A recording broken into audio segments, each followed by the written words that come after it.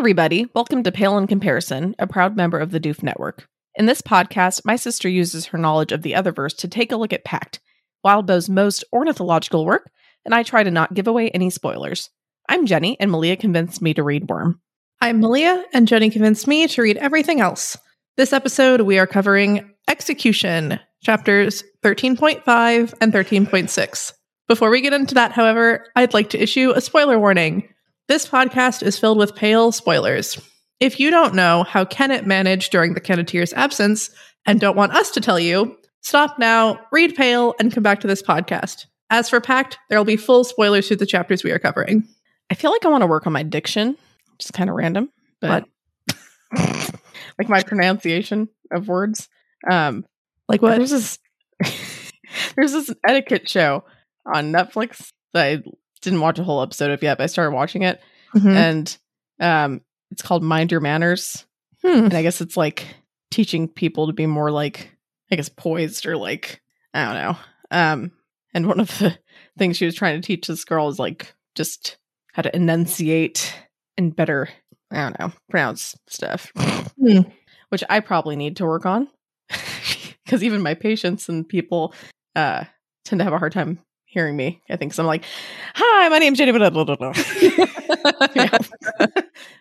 One thing I didn't realize, the rain in Spain, what is it? Falls plainly in... Stays mainly in the plain? Stays mainly in the plain. That's what it is. Yeah. That's actually a real thing. Huh. In terms of an exercise. Wild. Wild. I thought it was just that song. In Spain. Stays mainly in the plain. In Hartford, Hereford, and Hampshire, hurricanes hardly happen. Bum, bum, bum, bum, bum, bum, bum. How kind of you to let me come. The ending of that musical still pisses me off. But. Yeah, I think that's fair. I do say that the play doesn't end quite like that. Oh, that's good. Yeah, it is somewhat of an ambiguous ending in the same way, but she doesn't like go back to his house. And George Bernard Shaw had to write something being like, she marries Freddie, you fucking dipwads. Because it's like, what happened? I hope it was phrased exactly like that. It probably was. He was pretty annoyed from what I can tell. That's awesome. All right. So I probably should have had Malia read 3 chapters, but I didn't. So we're going to talk about 2 chapters today. As Malia talked about. So here's my very short chapter summary. Blake reviews his list of names. He goes to Sandra's camp and thinks about his strategy and gets into some fights, which is not a surprise. He goes after the Crooked Hat guy first. Molly joins up with them and questions their methods. Hilder goes after Blake. Evan. Diction. Okay. Evan is very annoyed at being Tinkerbelled, and Blake delivers a package. What do you think of these chapters, Malia? Yeah, they were good. I appreciated them in terms of like now we have a to-do list kind of, which was fun. To-do list. And to-do end list. That also is my Fair Lady reference, isn't it? Is it? When she's talking about her aunt with the fine feathered hat that should have come to me or something. Somebody did her in or something. I honestly did not say that as a reference, but that's kind of funny. It just works. Yeah, I don't remember that's the exact phrasing, but yeah. And there are things, the way that Blake was approaching this, that did make I'm feeling a little bit more comfortable and trusting of him. I still don't think it's good to just like murder people, but hot take. He, I think, isn't just on like a total rampage. And I was worried that he was gonna just like go off the wall. Yeah, and justify like everything to himself. But he still is thinking about things critically and questioning things. And like he says, I mean, we'll get there, but he says to Molly straight up, like, we're not here to just like murder everyone. And I was like, oh, cool, thank you. Oh, good. Literally. That's good. All right, well, we'll start with Blake reviewing his list of names and trying to figure out exactly why they all deserve to die. Yeah, it didn't occur to me that any of these names would have come from outside of the chat. But nearly half of them do, right? In a way, if you count the brothers as like one entity, half of them come from Joyce. And I'm not sure if she did this because she believes that it's part of her oath to not, not get in Blake's way. He's asking for these names, but it does seem a little bit more affirmative in assistance than is maybe necessary.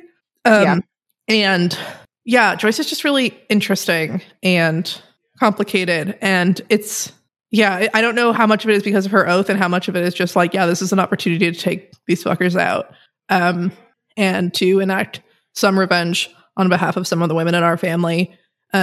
Gail, who seems like not into this, and Lola, who seems to be like really torn in terms of like, oh, those dudes totally deserve to be murdered, but maybe not everyone. But also, how fucked up is our family that we allow these things to happen? So yeah, that was it's kind of interesting talking about like I feel like the more they're talking about it, and just like you're saying, like more things keep getting revealed about how fucked up things keep happening, and and it's because we've already seen Lola and Penny give like full-throated defenses of their families, right? And like, some of this stuff is bad, but we're going to change things. And also, whatever XYZ, it's worth it in these ways. And then we're seeing like in front of our eyes, like Lola doesn't even understand the full scope of what her family puts up with and allows and endorses and pursues. And I just wish Penny was like hearing some of this, because I bet Penny is less than Lola as someone who's a little bit younger. God, and just when Joyce was like, we try not to tell, the young girls about this, especially the ones who are like about to be engaged or whatever. I get why, because you don't want them to, like, you want them to marry these dudes that you're finding. And if you're like, yeah, they might get you addicted to drugs and murder all of your children and like force you to live in the abyss and, whatever, right? Then that's not like, that would create a lot of resistance, But more maybe it should, Yeah. Yes. And that's the thing. It's just like fucked up. Like these girls aren't consenting. It's thinking back to Sandra and Jeremy and how Sandra's aunt really assured her, like, no, if you don't want to marry this dude, it's okay. Like, he's kind of a shitwad and this might not really be worth it because he's not like, presumably the Duchamp who's marrying the Bahame doesn't have much choice, right? Because now who the fuck knows what's happening, but presumably they're trying to like cement relations and whatever between their families. And that would be a much more desirable and certain match as opposed to Jeremy, who's a little bit more of a risk taker, or like some of these other dudes. But we can go through and talk through them all. Perfect. 7's a fun number, and we eliminate somewhere between 2 and 4 in this chapter. I'm not entirely sure. But so Joyce has mentioned 3. So there's Carter, the pyromancer, Landon, the spellbinder, and then the Valhalla guy. Yeah. I don't know if I got his name. Yeah. But so the pyromancer is the one who his wife ended up getting hooked on drugs, and CPS came and took their kid. I don't remember if CPS is the acronym in Canada, which I should, but yeah, Child Protective Services. And I'm wondering, like, presumably they got that kid back and stuck her with some other family. But yeah, the justification here is like, he's a criminal and he did this to her, and we don't like, it was interesting that this first example was like, we didn't want him because of his practice. We wanted him because of his like information network to the criminal underworld in the area that he lived in. And so thinking about the things that the Duchamps are prioritizing and kind of the strategic gaps they're trying to fill, it's interesting that several of these are information focused. And it's kind of interesting. Yeah, because I don't think of the Duchamps as being like particularly offensive, but that's probably latent misogyny in my mind. I mean, it's they're a lot different than a combat focused practice. But they're super effective in a lot of ways and don't necessarily need men to fight for them, which is kind of what I was thinking more of than information. And I think a lot of the men are kind of like fighters and like combat oriented. But yeah. Anyway, this dude sucks. And Joyce is like trying to explain, and Blake's like, I don't need the full story, just tell me what's relevant, which in my opinion comes back to bite him in the ass. And I was like, that's rude. Like, dish Joyce, spill the tea. Mm-hmm. You get it out. Right. Tell us why this dude fucking, you want him to die. Ass. Like, yeah. So then Landon the Spellbinder is like a version of an enchanter, and they're specialized in control and in binding. He creepy. Yeah, so his thing is like he is really paranoid, and he like doesn't have very many connections with humans at all. He's mostly associating with others. And the idea was that this Duchamp wife would help tie him back to society with her connections, but he binds her. And apparently, like, very physically, Joyce also says he bound her bodies, and I was like, bodies? And that was just like, what the fuck is that? Oh, that's another horrifying detail. And like, apparently, you know, like, once this was said and done, it was like, well, like, this, you know, one of our sisters sacrificed herself for this, and while that wasn't our intent, and we're like really angry, we might as well like use him as a resource. And this is the one where Lola's like, what the fuck? You know, like, the Duchamp coven is willing to send its members to horrible, horrible fates with little to no repercussions. This is an opportunity for repercussions, and Joyce talks about how, like, you know, we intend to get revenge on people like Landon, the Spellbinder, but Lola realizes, oh, but that's only if we're able to like become the lord of this town. Yay. It's kind of, this family's interesting because at first glance, you almost kind of think like, oh, well, this is more empowering to women because they're the practitioners. They're like, you know, it's only daughters, but like, it's obviously like very, I mean, it's pretty misogynistic and it's very fucked up because they basically don't have a choice. They have to marry. They get all fucked up based on what their husband is doing. This ain't a good, this isn't a good system for anybody.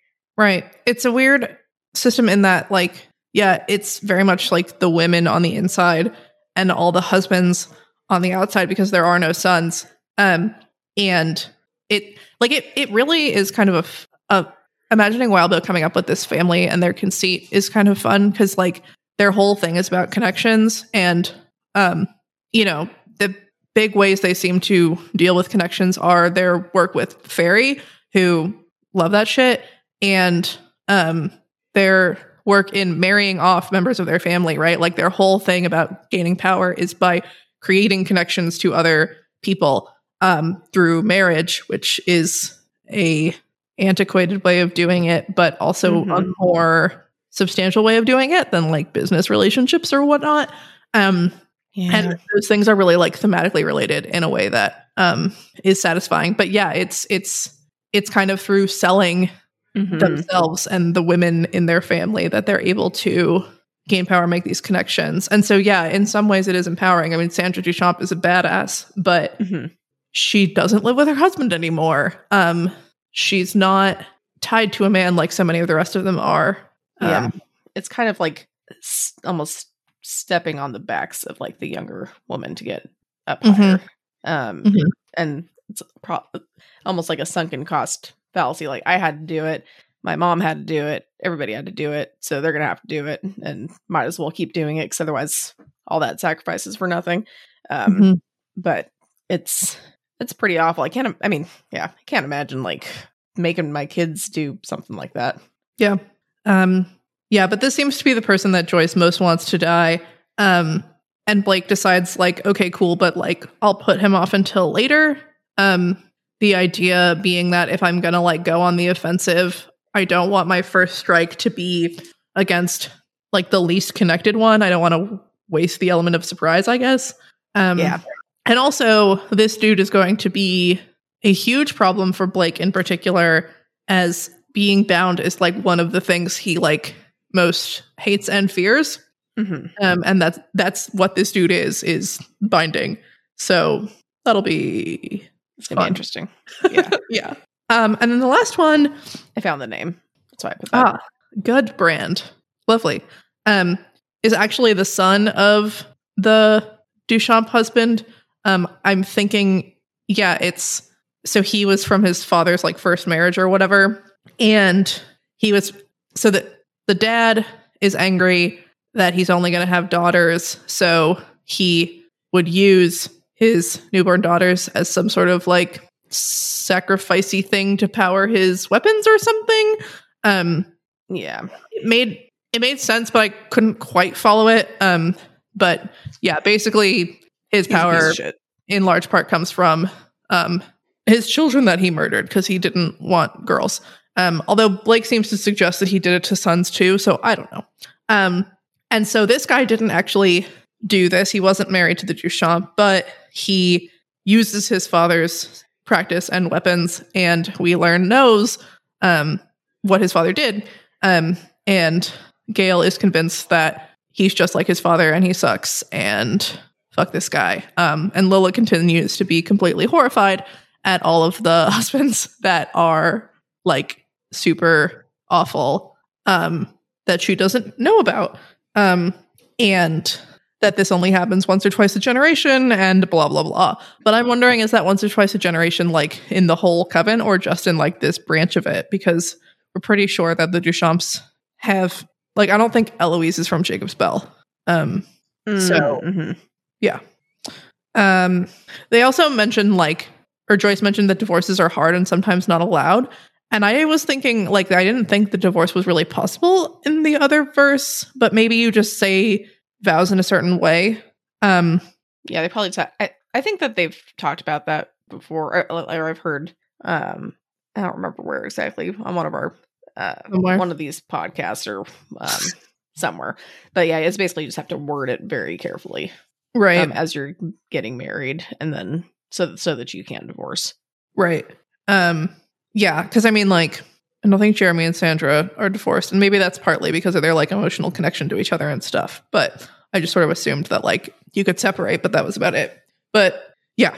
So then we learn about the other four, who were names from the chat, and we don't learn exactly who proposed these names. And it's interesting, Joyce's perspective on these isn't as clear because like she didn't offer them up, so she's not entirely sure what's up.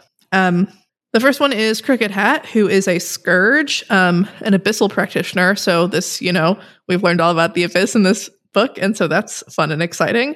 Blake is horrified that anyone would go to the abyss willingly, and for a long time. He, like, Joyce isn't sure why he deserved to die, but also, whatever. She's like, I don't know, he seems okay.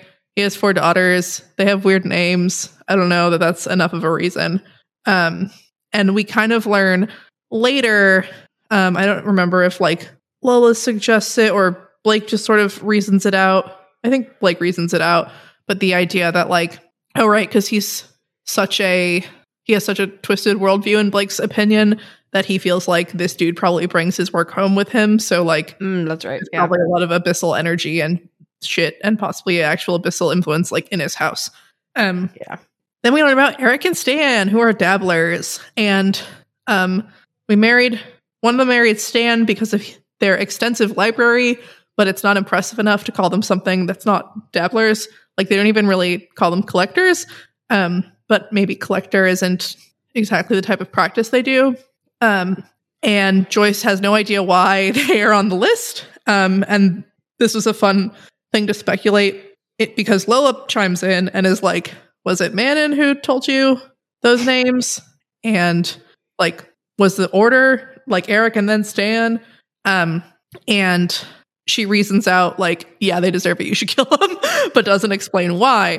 It seems like maybe because again, they have kind of a large family, so not everyone knows everyone, but Lola and Manon both know Laureen, who is Stan's daughter.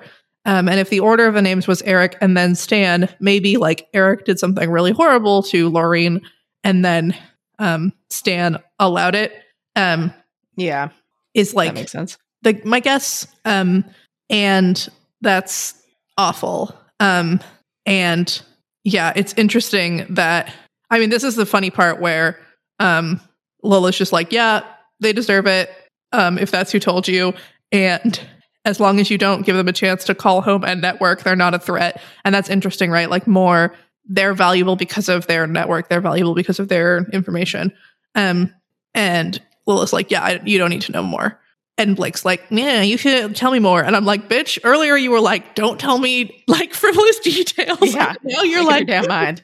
Bill. And I mean, he wants to know enough to be able to make the decision and reason out himself, you know, like, do these people actually deserve it or whatever? But like, he didn't want to know. I don't know. Yeah. Just like he said, only the relevant stuff. Right. Like, I don't know. Yeah. And then last but not least, considering his karma, is the benevolent. This man is super fucking old. Not as old as Mara, but was married to one of the Duchamps before Grandma Rose was a practitioner. So like World War I? Right? I think Grandma Rose was Grandma Rose little around World War II? Probably World War II. Anyway, yeah. He manipulates karma in such a way that he has like super amazing karma or whatever, and so no one can quite figure out all the shady, awful shit he's doing, but they know that he made his wife super miserable, that he already had 3 wives that were still a thing when he married Clara the Duchamp. That when you're around him, you kind of like him, but when you're not, you realize he's a complete douchehead. Whatever. Dickwad. Duchamp. Douchehead. And so Joyce is like, I don't fucking trust him. He sucks. Lola's like, he probably has done like worse shit than we know, but you know, whenever people who would know things are around to voice it, like karma, something. Mm-hmm. That's true. He must be really fucking awful. Because karma probably protected him a lot, so he must be powerful. Terrible. Yeah. And the idea that like, you know, if somebody on this chat mentioned him, maybe they have more info or a stronger suspicion or whatever. It's interesting. I remember someone earlier in the book talking about, you know, even having too much karma can be a bad thing because the universe wants to balance that. And I'm wondering, you know, like, is this the universe balancing that? Blake mentions how he thinks that this dude is like the embodiment of everything he hates about the practice and the system and the seal, because he just exploits the karma system to his own benefit and hurts other people doing it. And it makes him think of Carl, who also is a bad person and gets away with it. He reasons out that this dude is probably not a good idea to go after and mentally crosses him off the list, which is why I'm not sure if this is the first of the 7 we sort of deal with, or if he will. It seems like he will have to fight him because this idea of the super good karma practitioner going against Blake, the super bad karma practitioner, is very enticing. But yeah, he decides, he's maybe a trap because, you know, his karma is so fucking good that I could go after him and just like fail and die or whatever. So it's like also maybe his karma is so fucking good it's making you think that it's a trap and making him cross it off. You might just be playing into it. Yeah. It's also funny that Lola's like, so you're actually gonna just like murder these people in cold blood, and Blake's like, I might not have blood, and I'm like, okay. He just really loves to gainsay people, but also he bled last chapter and was like, oh, cool, I bleed still. And like, maybe it's, not technically blood, but like what? Like, okay. This man. This man. Well, next he heads on to Sandra's camp, thinks about his strategy, he basically gets attacked right off the bat. Yeah. He meets up with Evan and Green Eyes, and they were worried about him. And he's like, cool lol. Like, Blake is not, in my opinion, not giving them a lot of thought and leaving them behind a lot. Like, Evan can keep up with Blake, so Evan doesn't get left behind. And Evan is super useful, but he's starting to have this thing with Green Eyes about how, oh, she always jumps in and attacks, and oh, that's really annoying. And, at the end of this chapter, she's like, if I don't fucking do that, I get left behind, and like, she's right. Like, she's right. Yeah. And like, a lot of the time, I don't really know what Blake could have done in terms of, there's a fucking mountain troll coming after him. He has to run and hide and get away, right? Like, that's not... He's not trying to ditch her. Right. Green Eyes is just... She consistently is left behind unless he's carrying her or she like really asserts herself. Like it's just been a big pattern of Green Eyes like having to like show up and find them again. And I feel like they just need to communicate more. Because like when he's thinking like about how she always like jumps in at the wrong moment, like why doesn't she listen, like blah blah blah, like I think he'd already been kind of thinking about this, and it would have been better probably if instead of being like, so should we have sex, they were like, hey, it really bothers me when you like leave me behind, can we figure out a way to like meet up? And hey, it really bothers me when you like throw yourself into the fight at like potentially like unstrategic moments or moments where you might get hurt or like whatever. I want you to listen to me. Like they need to like find a sec. So you're saying they need like a therapist. They need to go to couples counseling. Yes. They need to work on their communication skills. If only Evan wasn't like he could be like, it feels like. Who would be the ideal counselor for them in the story, Malia? Part of me wants to say Maggie, but I don't know if like she's actually that wise yet. She is being very ambassadorial, but yeah, I don't know if I'd say marriage counseling, but if Sandra Duchamp wasn't like against them, if she was like actually just like a neutral party or whatever, she'd be pretty good at it. Wouldn't that have been a funny use of Joyce? Yeah. Like, all right, you have to help me. You can't do anything to like, so help us. Her understand why she shouldn't just jump into battle. Help him understand why he shouldn't just fucking leave me. I'm a goddamn mermaid. I don't have legs.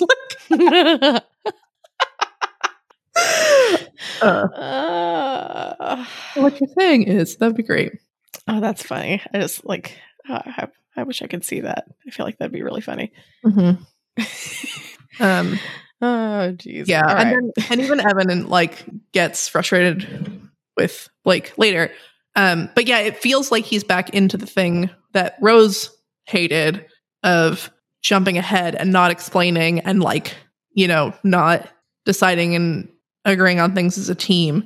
And that's a problem. It's a problem. Hopefully he does something about it. Because like I kind of feel bad for Green Eyes, and I feel like Blake is frustrated with her. And I also don't want Green Eyes to like die and get hurt and stuff, but she's trying to help and she's trying to not get left behind. Yeah. So she doesn't know anyone else other than like an angel in this whole fucking realm of existence. Yeah. So that makes sense. I'd be trying to catch up too. She might not even know the angel. I don't know if she actually... Yeah, no. She doesn't know anything. She doesn't know, yeah. She knows Blake, and she knows Evan, who's kind of like a future snack, Right. And I mean, like, she's, talking to yeah, Blake's a different type of snack.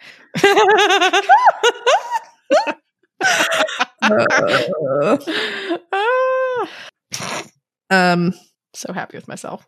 That was really good. Thank you. Yeah. Yeah. So Blake is assessing his options for the murder.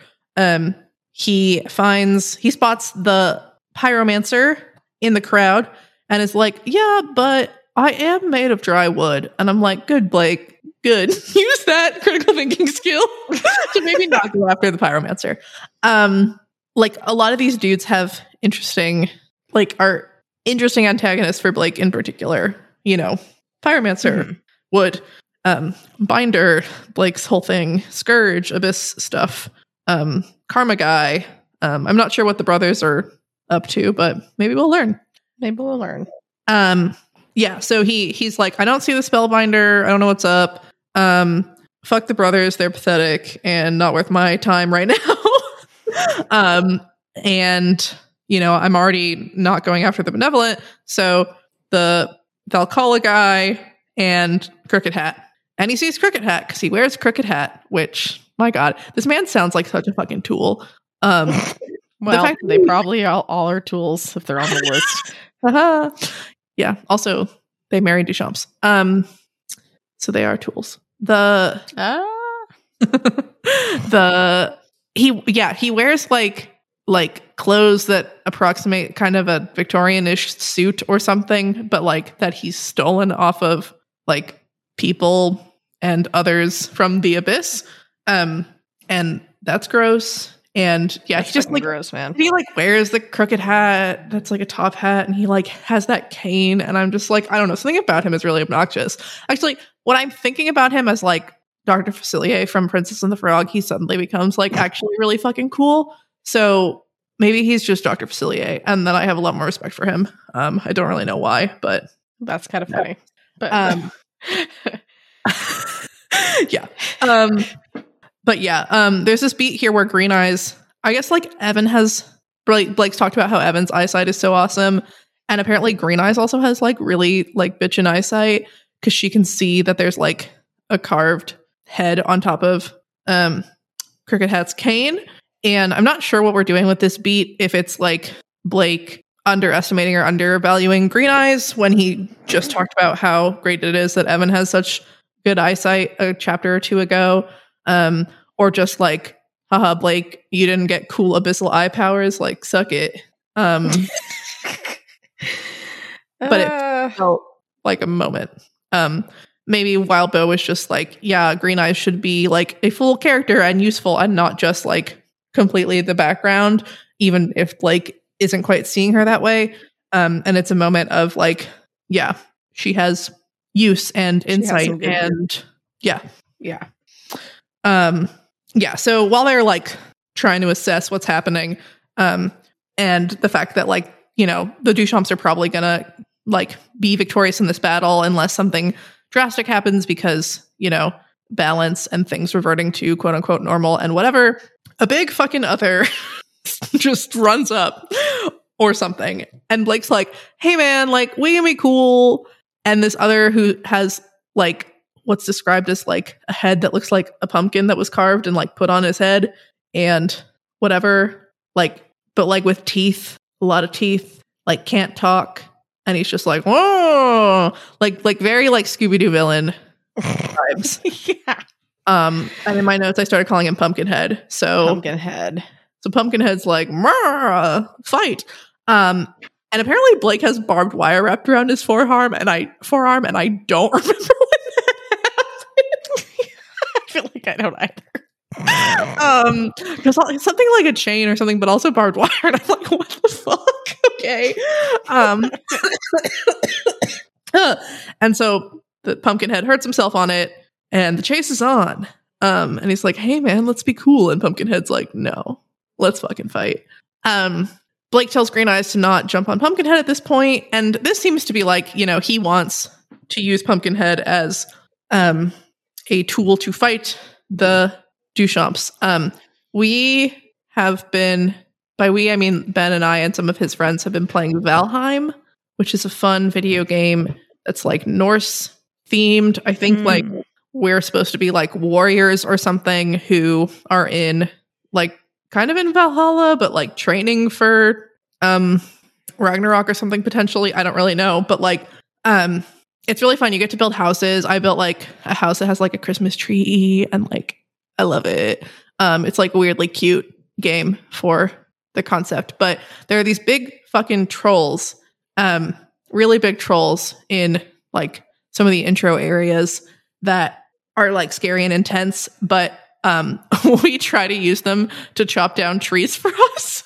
Because you need lots of wood for lots of stuff in this game, especially if you really like building like I do. So if you get the trolls to like kind of chase you through the trees, they'll like knock a bunch of them down and turn them into like wood that you can use. And so this reminds me of that. That's a very long way of going about that. But you should play Valheim, everyone, because it's fun. But yeah, That's so awesome.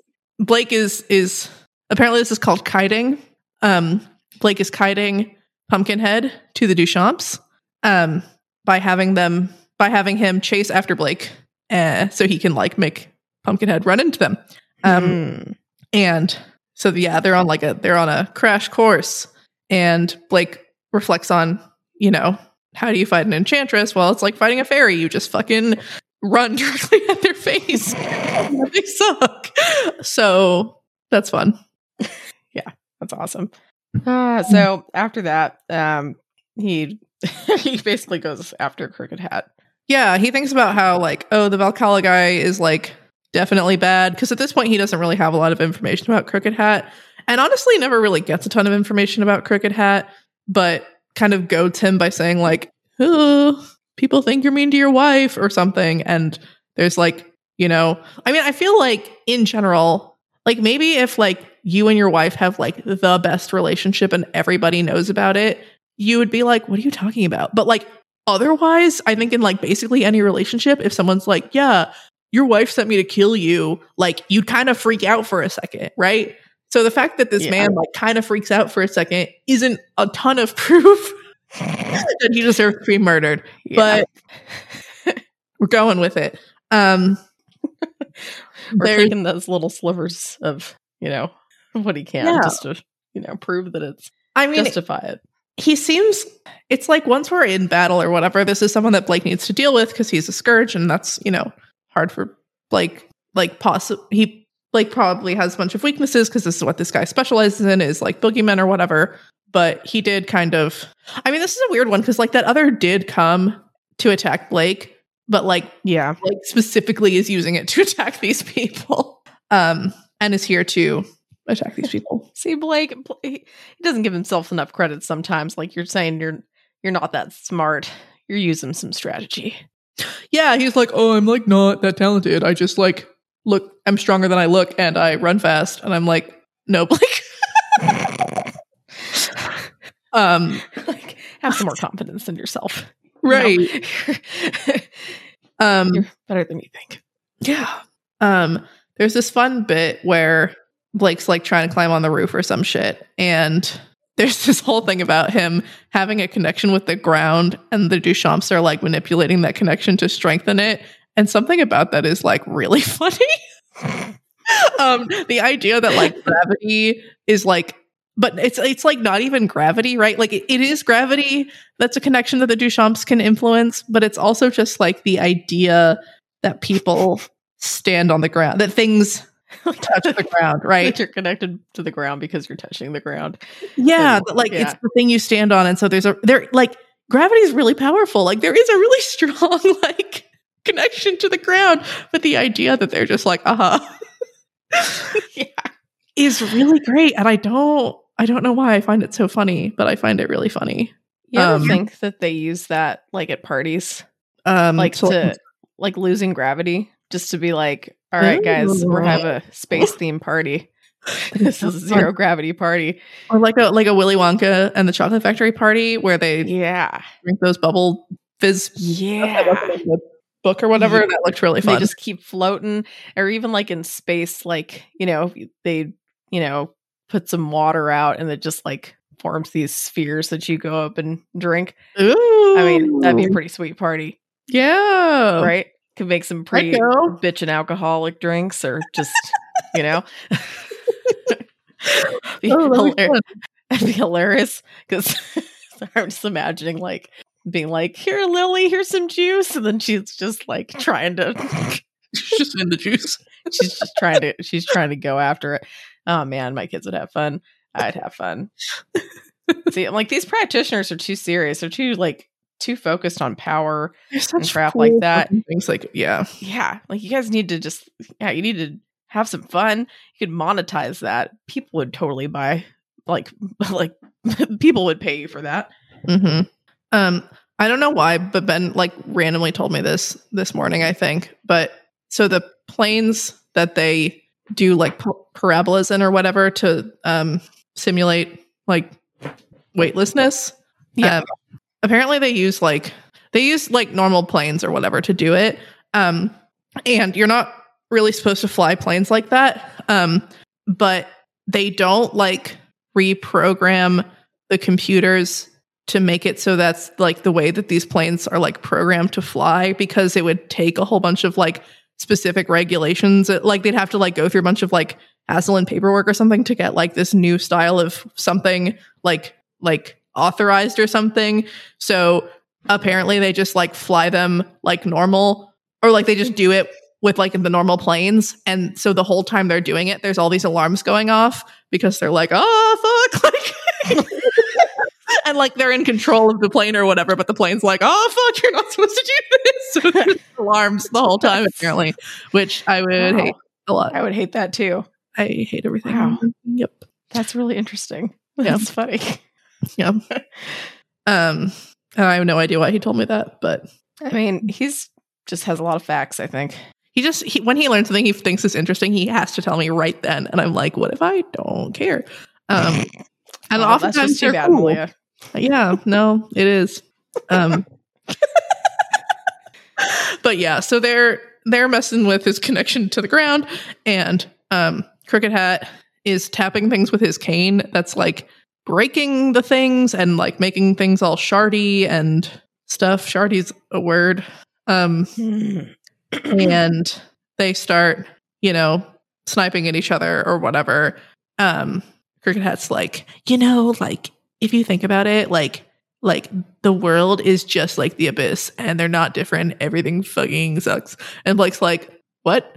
And I'm like, Blake, you said this like an arc or like a chapter ago that like actually is the abyss worse? I don't know.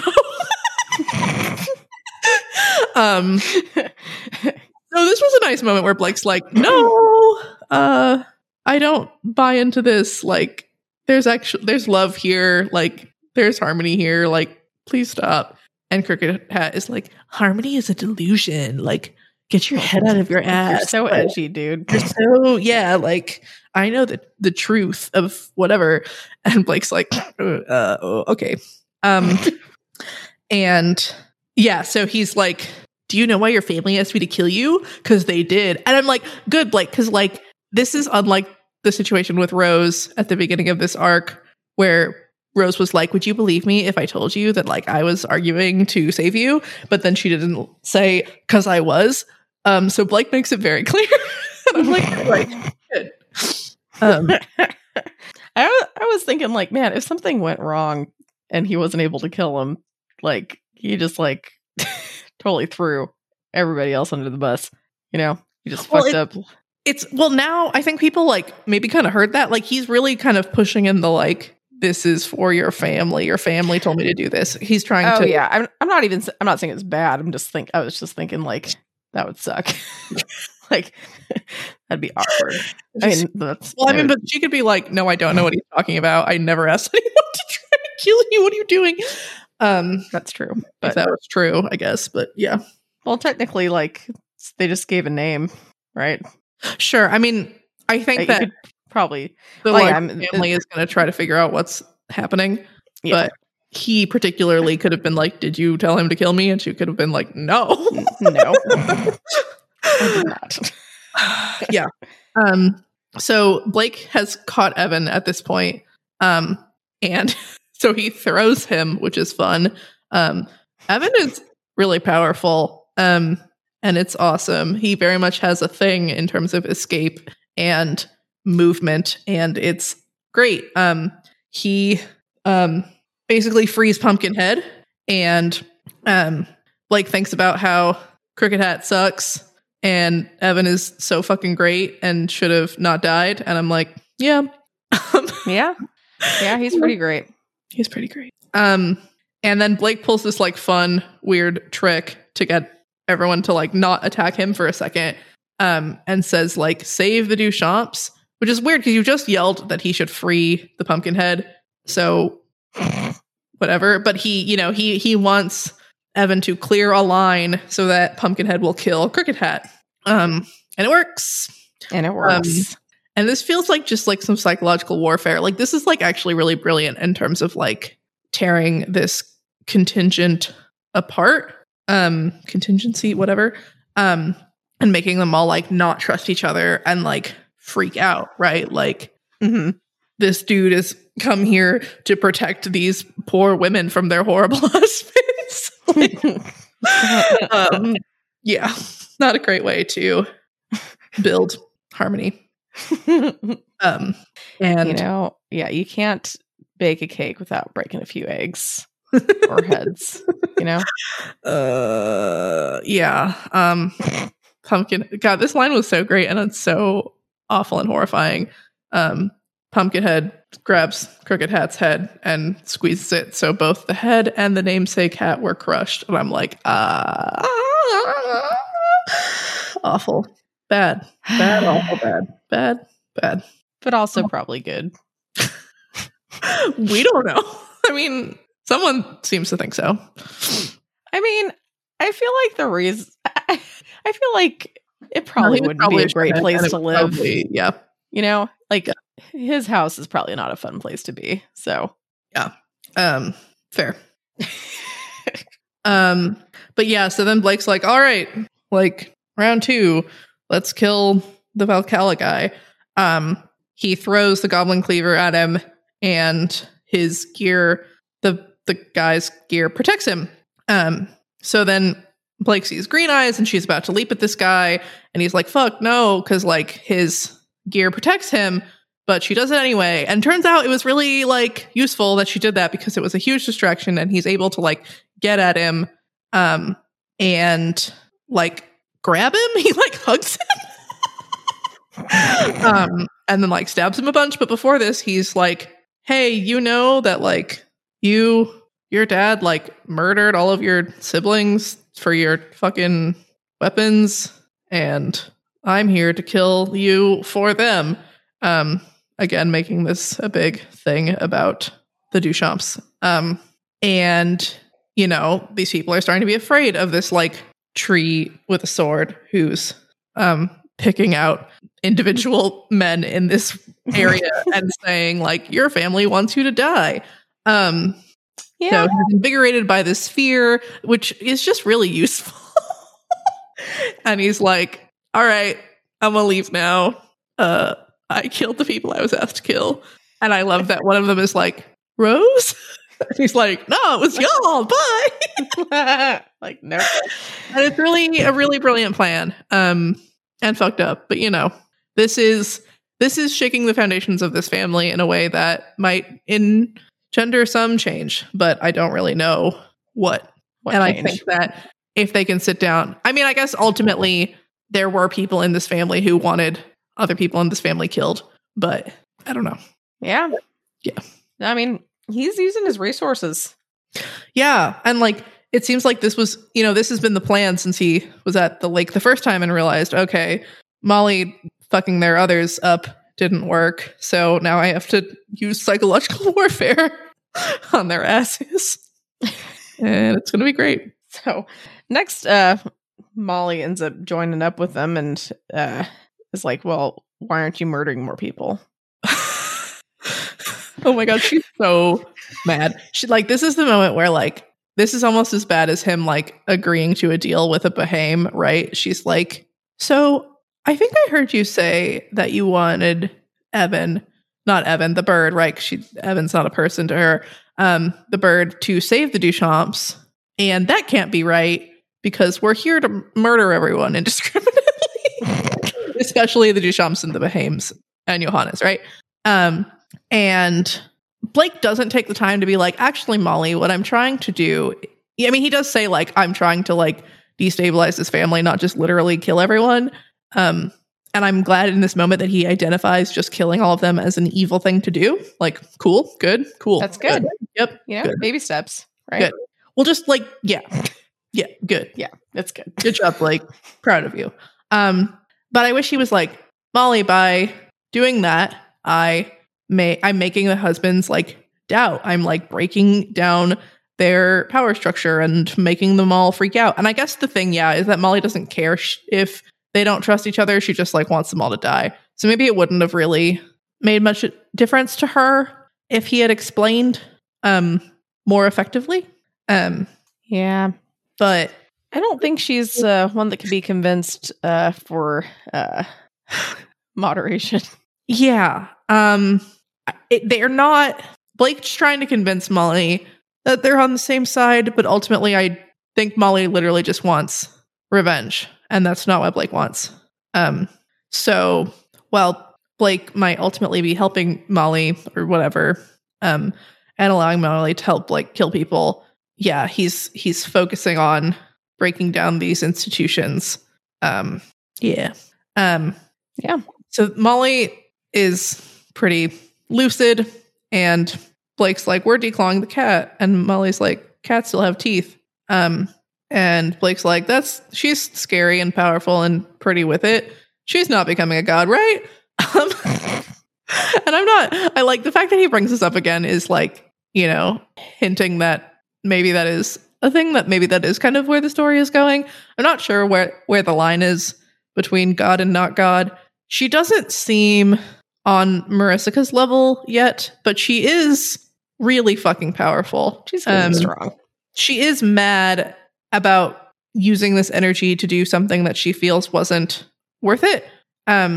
So yeah, her energy supply is not limitless, but if she is sucking all the bad energy out of this town, it seems pretty plentiful. Yeah, no, that's for sure. Yeah.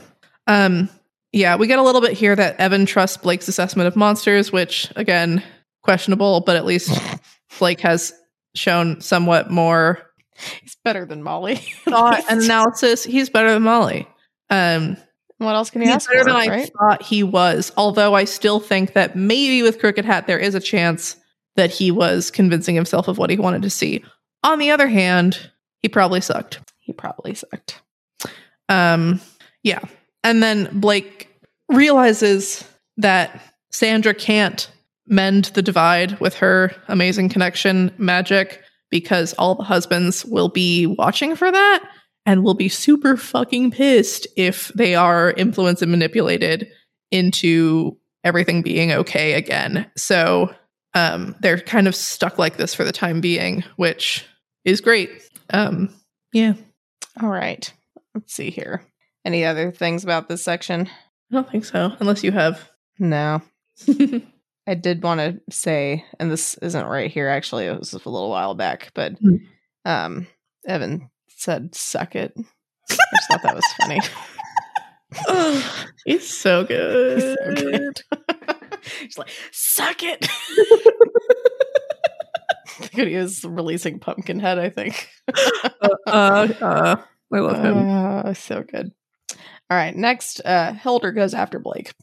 Yeah, this was fun. I love her.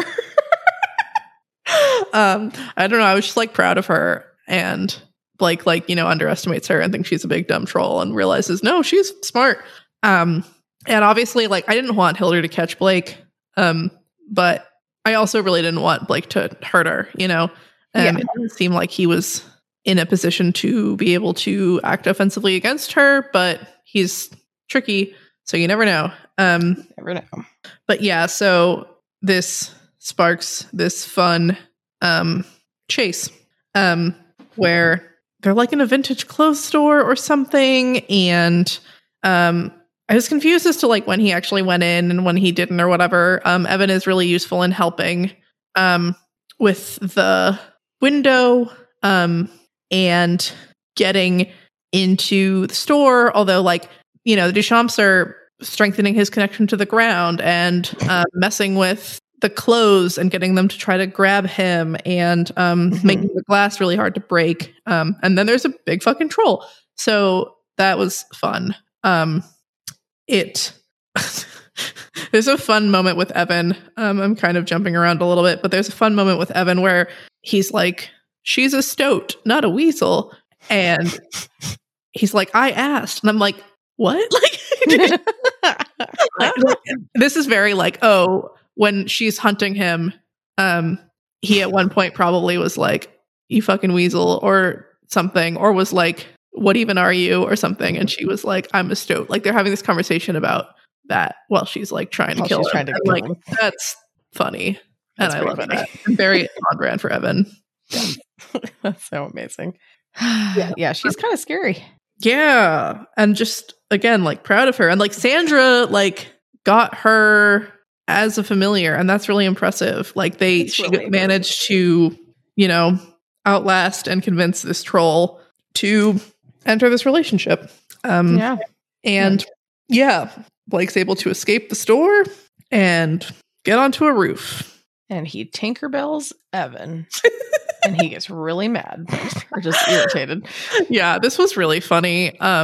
When he's trying to get into the store or something, because Evan is all about, like, escape, right? And so they're trying to, like, tie him down with these connections. And at one point, he just, like, grabs Evan and draws, like, moves Evan in front of him in a line to, like, break the connections. And, like, you know, Blake's thrown Evan. Blake's done a lot of things, but yeah, he hasn't, like, straight up used him like, you know, a wand or whatever. Yeah, like chalk before. And Evan doesn't like this. And he compares it to, he's like, you Tinkerbelled me. And is really funny. I agree that Blake didn't spank Evan, but he did kind of use Evan's magical pixie dust to deal with the situation, and, like, physically moves his whole body. And I think Blake should think about whether or not that's okay, especially because Evan was so upset by it. But it is kind of funny that he's indignant about this. It worked. Yes. So, yeah, it was very useful. But for someone who who historically didn't like being touched, and also who doesn't like being constrained physically, it is kind of a shit thing to do that. Or, like, I wish he would hear him out a little bit more, because it is obviously something that bothers Evan. Sure. And would probably also bother Blake. I agree with you. I'm also saying I can see why he's not listening right now. Sure. No, this is not really a good time to talk about and it was super useful. And yeah. Pretty much. Yeah. Well, after that, guess Blake delivers a package. This is upsetting. Blake says, you're going to deliver death from above if all this goes right. And I forgot what happened even the second time I was reading it or whatever. And so both times I was like, is he saying he's going to let him be a fire sparrow? Like, what the fuck is going on? Like, I imagine, like, tiny little Evan on fire, like, somehow burning people alive or something. I was like, what? And that's not what happens. But I'm not entirely sure what Blake was imagining when he was kind of annoyed that there was a bunch of ice on the roof. I guess, like, maybe he wanted it to just be snow. So I don't know. But he decides to lob a very heavy object off of this roof onto a human. So I thought it was funny that he's like, ice works, but it's not very elegant. And in some ways it's too elegant. And I was like, don't let the, like, winter court hear you say that. Yeah. They'll fuck you up. I'll fuck you up.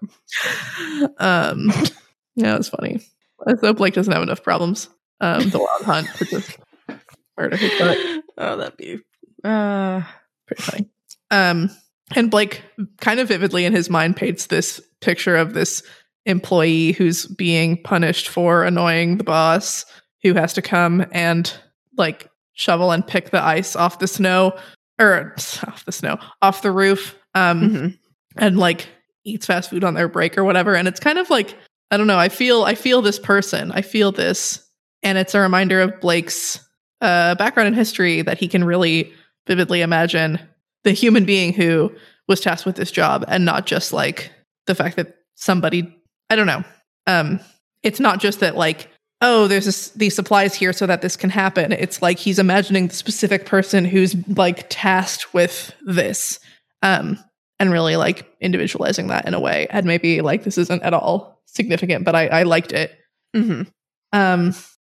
Yeah. So then he prepares this parcel, as he calls it, which feels sociopathic or something to call it that. I don't even know. I just by packing ice and salt and snow into this bucket. I'm not sure if the salt was supposed to be kind of a practicey thing, or if it's like helping it pack in place, like, right? Something lowering the freezing temperature, but that would make it water. But I guess water is heavier than snow. That makes sense. maybe getting it to freeze Denser, more into a solid ice thing. Yeah, I can see that. Yeah, and so on it he writes, per request for treatment of wife, to again inflame the paranoia amongst these people. But before he delivers this, he hears a scrape on the roof and realizes that it's Green Eyes, who he left behind, as we already talked about. She got frustrated with this, and he doesn't really. And again, like, he doesn't have time. Yeah, but he doesn't acknowledge like that, and is more frustrated that like she led the Duchamps to them, which is fair, but also where else is she supposed to go? I just and yeah, I'd probably be annoyed too, but yeah, still, it's like, come on, man. Right? No, I would, and I would be frustrated that like, oh fuck, you led them here, like but also he wants to throw a big bucket of ice on top of them, so it's useful that they're nearby. So thank you. That's an order, actually. Yeah. So Blake is like, okay, I'm going to heave this bucket. Evan, you guide it so that it lands on the pyromancer's head, and Green Eyes and I are going to skedaddle.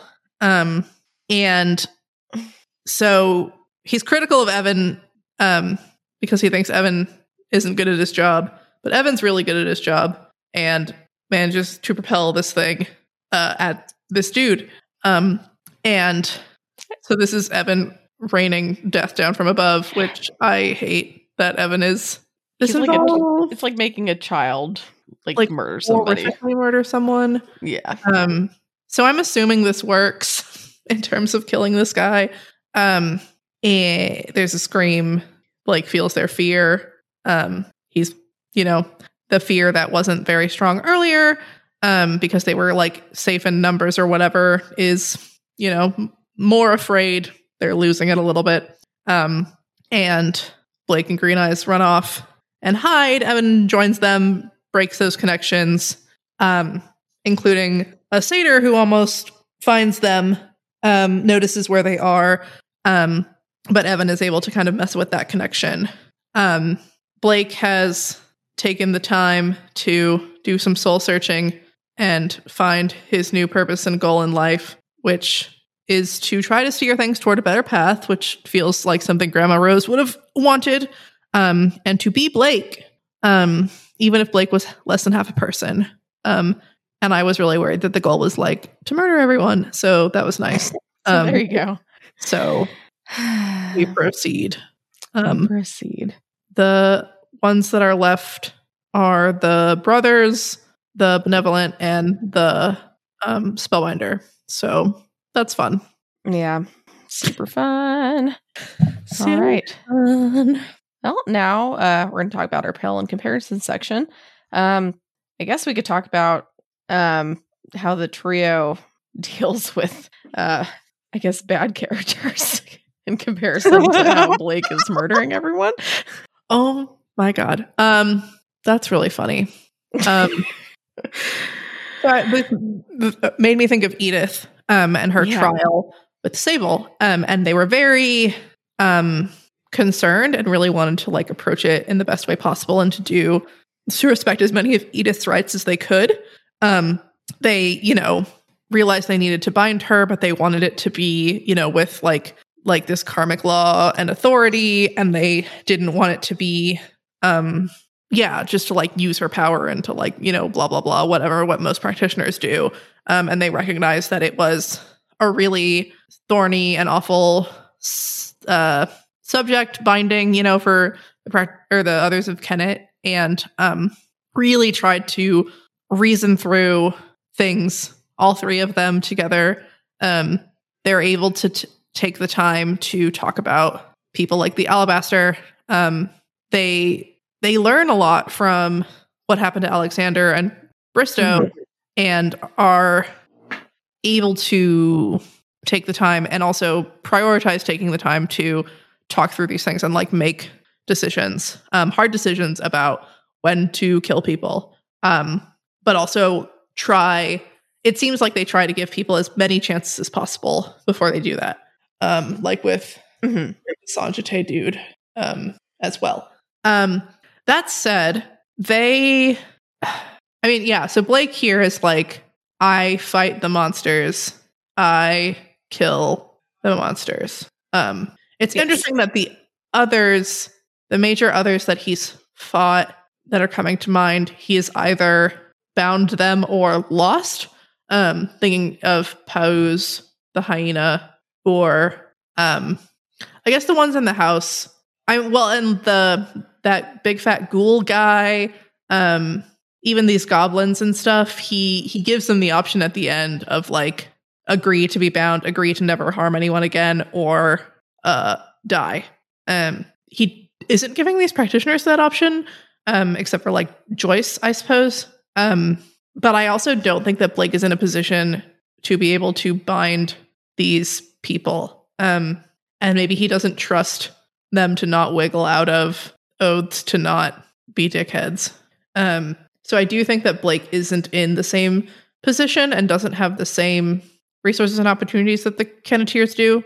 Mm-hmm. But I do think that they sometimes really, really prioritize making the method in which they do things as like good and right and just as possible, even if it's not going to get them the outcomes they want, because they realize that, the way they go about things is super important.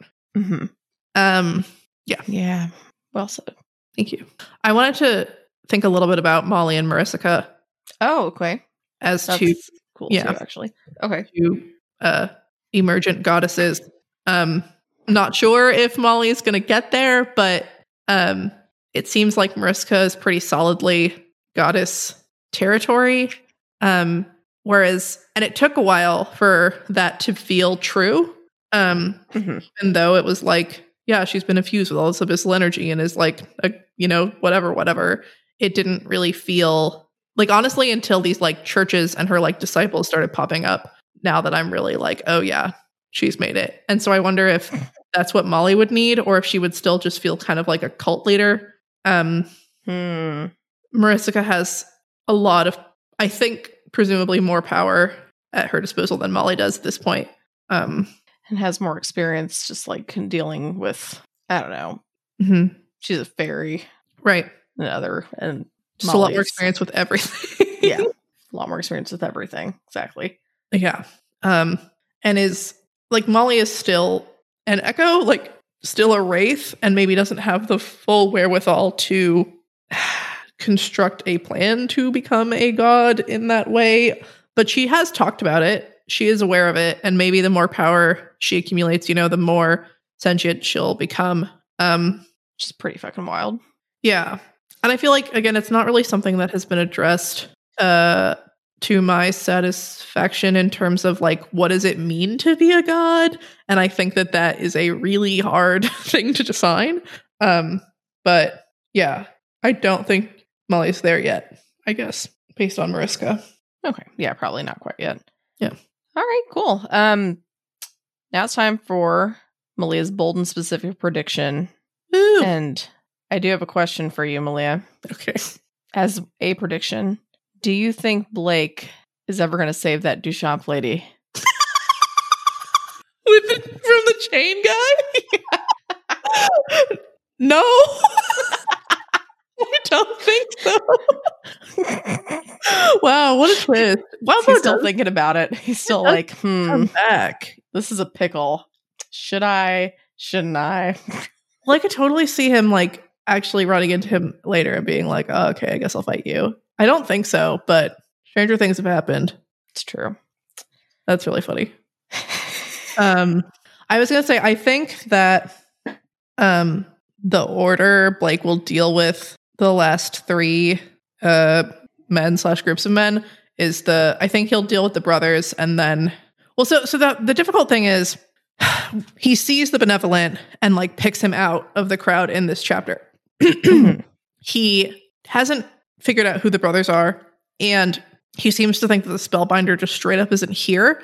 So based on the fact that we're like standing here, it would make some logical sense that he's like would go after the benevolent and then the brothers and then the spellbinder, but he's already crossed the benevolent off the list metaphorically, even though I think that he will ultimately go after and like fight the benevolent or whatever. But But I feel like the order is probably going to be like the brothers, the benevolent, and then the spellbinder.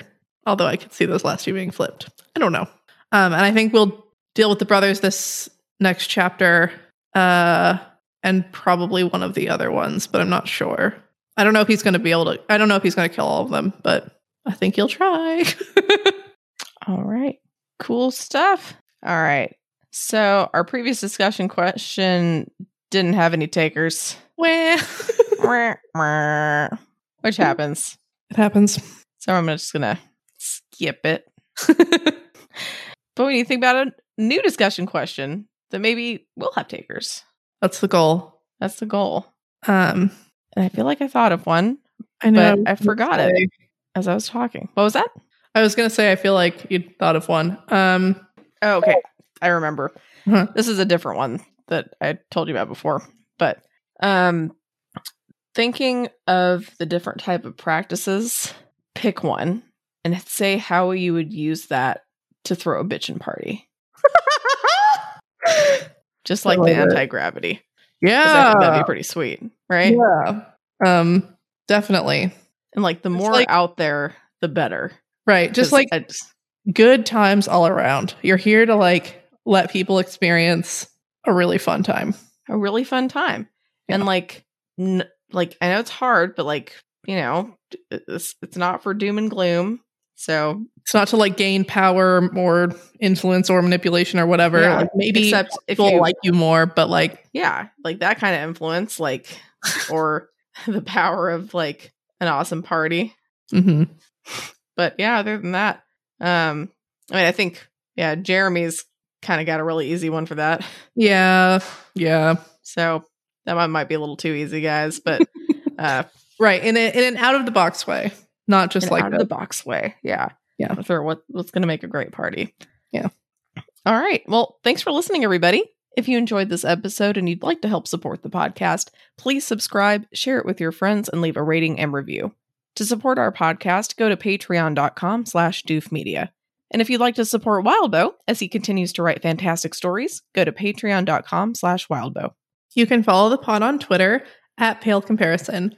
Or send us an email at paleincomparisonpod@gmail.com. Keep an eye out for our Reddit thread in r/parahumans, where you can answer our discussion question and share your thoughts on this episode. In addition, if you would like to see all of my predictions laid out, check out our episode description for a link to a prediction tracker. Next episode, we will be covering chapters 13.7 and 13.8. This week's fun fact, since we're kind of talking about space, I looked up a space fact. Apparently, there are more trees on Earth than stars in the galaxy, or in the Milky Way. I'm sorry, all that same, you know. That's insane. Which is pretty insane. I would not have expected that. I guess there's about 3 trillion trees on Earth, and between 100 and 400 billion stars in the Milky Way galaxy, which is pretty wild. It's wild. I guess it's not like the universe, though. But still. No, but still, because isn't there something about like the grains of sand on the beach, and that's nothing in comparison to the whatever the fuck's in the sky? Yeah, that's insane. Good for us. Even though we've like decimated our forests or whatever, we still got some. We still got more than the stars in the galaxy. So I wonder if they count like coconut trees and stuff, because you know, like palm trees aren't trees; they're grass. What? They're not trees. Palm trees are grass. What the fuck? Okay, that's a more wild fact than I feel like the one I just dropped to me. Yeah, the structure and they belong to the same primary class as grass. They're monocots, not duocots or something. I don't know. That's right. So in Hawaii, you have to be very specific when you're asking someone to cut the grass. Right, we all definitely know. We all definitely know that. It's hilarious. Yeah. Ah, well, cool. I mean, I don't know. I would think that they'd count them because most people think they're trees. Most people think they're trees. They're basically trees. I mean, they're pretty much trees. Even so, like, I think that even if you took away some of them, polycot, I think you'd still. What was that? I'm trying to remember what the other word is. It might be polycot. Polycot. Monocot. I don't know. Well, that's pretty interesting stuff, guys. So, yeah, go tree facts.